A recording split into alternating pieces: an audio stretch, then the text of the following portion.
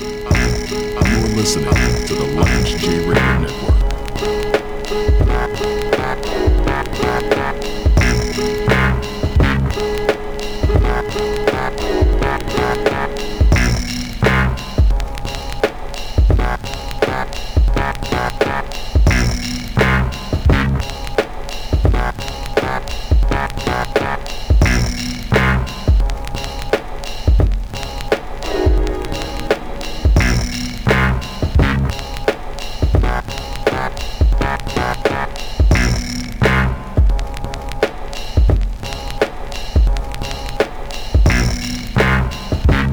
So I'm reading from the Annie E. Casey Foundation, AECF.org, talking about food deserts. And it goes into a detailed explanation. What is a food desert? They are defined as geographic areas where residents have few to no convenient options for securing affordable and healthy foods, especially fresh fruits and vegetables. Disproportionately found in high poverty areas, food deserts create extra everyday hurdles that can make it harder for kids, families, and communities to grow healthy and strong. It's a long article, but it's a good one. Where are food deserts located? This was educational for me. They are more common in areas with, number one, smaller populations. So not necessarily the most dense areas in the cityscape. Obviously rural areas. A lot of food deserts out there. Higher rates of abandoned and vacant homes. And residents who have lower levels of education, incomes, and high rates of unemployment. Very profound. Now it goes on to talk about they hit black communities much harder. And the census, the U.S. Census actually does some studies on this. The last one that came out in 2017. Black communities have fewer supermarkets than white communities and multiracial communities. So that means in the ghetto, you go to the hood, you see the delis, you see the bodegas, you see the pizzerias, but you can't get a pineapple. You can't get a squash, you can't get a rutabaga. And that's a huge issue because in urban communities, African American communities, the rates of diabetes, the rates of cancer, the rates of hypertension are much higher than in white communities. And a lot of it is, I don't want to say it's by design. I'm not conspiracy man, but it's by design. And it's not necessarily that there's some boogeyman in the sky that's saying that we're not going to put a Kroger or a Wegmans in a bad neighborhood, but it's just not as profitable. People that live in urban blight are less likely to have money to buy cabbage and to buy collard greens and to have salad with every meal as opposed to French fries. Article does a very good job of mapping out food deserts in the United States. And my man Rick Whitted from U.S. Hunger is fantastic with this. And he has a data program with U.S. Hunger, plug for them, that actually can show you where the food desert is within your health plan. So if you're a health plan executive listening to this show, or even if you're just an interested person that's listening, you're listening on one of our many affiliates around the country, and you want to know, do you live in a food desert? There are different programs and different companies that map that out. Article goes on to say nearly 35.5 million people, 13% of the United States population, are living in low income and low access areas, according to the USDA's most recent food access research report published in 2018. 19 million of those people have limited access to the grocery store. Why do food deserts exist? No single cause, the article goes on to say, but naming several issues: transportation challenges.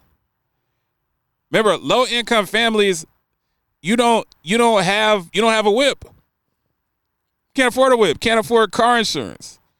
So you're taking the bus. Well, some cities have fantastic public transportation. Some cities like Nashville, where I live, they have abhorrent transportation. You live in Seattle, you listen out on Kixie.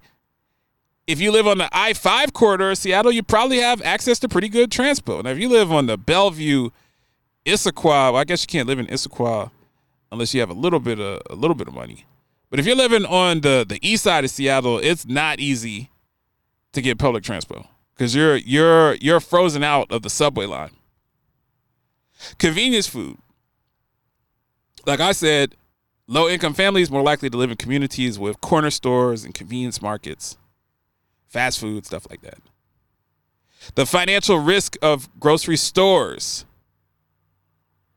People don't want to put grocery stores in areas that are crime-infested and subject their employees to that. People also, from a P&L perspective, they want to put a store in an area where it's going to perform well.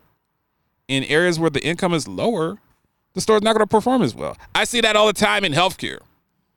I used to fight at different plans that I've been a part of about, hey, you know what we could do if you wanted to decrease diabetes complications, maybe we could put a clinic or two in those zip codes where we're having a lot of issues with diabetes that just subsequently happens to be mostly the Black and Latinx community.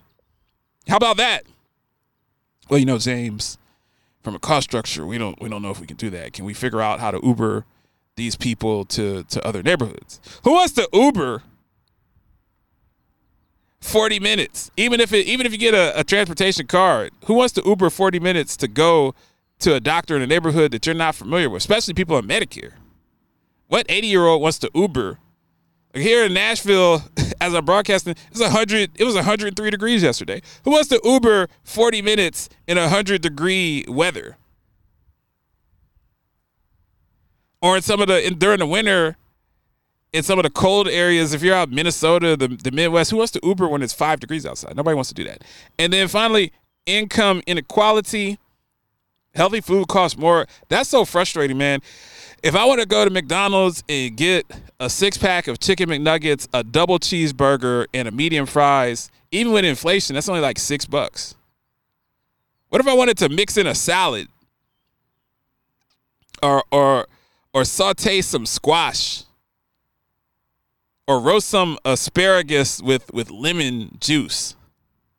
Well, that's going to cost a lot of money. So people that are living near or below the poverty line, they can't afford that stuff. So it goes on to solutions. One of them is incentivizing grocery stores and supermarkets to play in underserved areas, which is interesting. Maybe it's a federal statute. Funding citywide programs to encourage healthier eating. Extending support for small corner-type stores and neighborhood-based farmers market. I'm a big fan of the neighborhood farmers market. Paragon 7 is in downtown Nashville. I go to the farmers market, which is right up the street all the time, and get some phenomenal food there.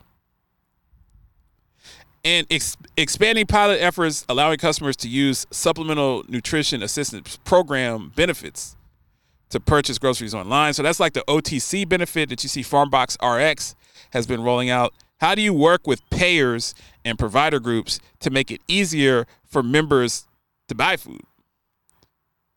U.S. Hunger, they'll deliver a huge box of produce to your door. And some of it's funded by altruistic endeavors. They're moving into the Medicare Advantage space, the Medicaid space. But I wanted to talk about my guys over at Cook's Nook, because Cook's Nook is very unique in what they do. They're not into the big produce box, and that works for people who are in a situation where they have the utensils and they have the ability to cook meals and prepare large meals and families. Cook's Nook is more of a solution just for people that need a week worth of prepackaged meals. And you're getting more to the Blue Apron style. And some people, especially those that are really in the poorest of the poor or extremely rural areas, they may not even have access to the proper utensils. They may not have the cooking experience. They may not have the time to cook. Some people are working like 3 jobs just to survive, just to combat the $6 gas prices.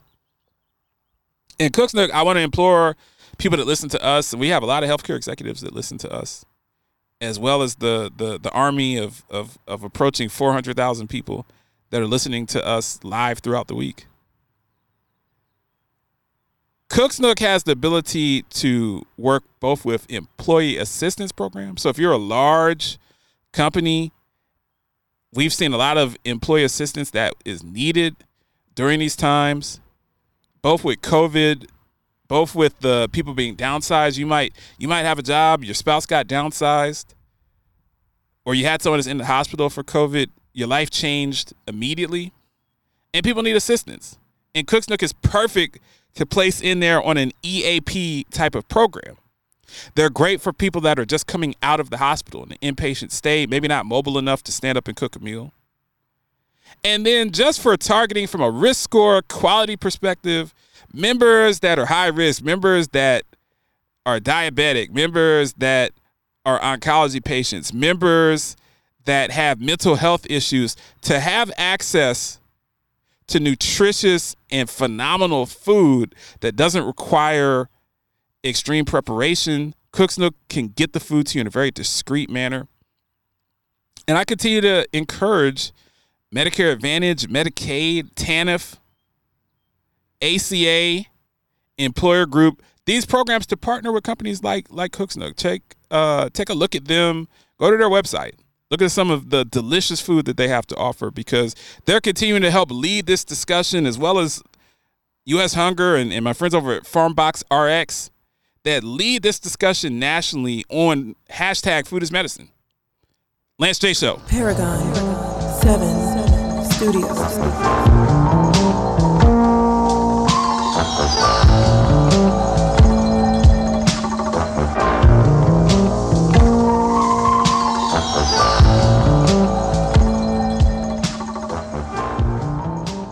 Social determinants of health programs are important to the Medicare and Medicaid populations, specifically individuals facing chronic illness. Upside Home's personalized approach allows plan members to build trust with a highly engaged home manager, enabling an array of SDOH services in a controlled but non-institutionalized environment.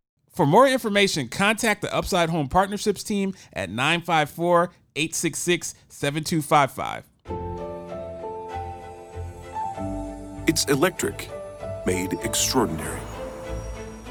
Ingenuity in motion. It listens, learns, adapts, and anticipates your every need. With intelligence that feels anything but artificial. The EQS from Mercedes-Benz. It's the car electric has been waiting for. To the poets and the perfectionists, the warriors and the worriers, the timely and the timeless. We're Care First Blue Cross Blue Shield, and we're transforming healthcare for the future, for today, for the communities we serve. This is our pledge to you.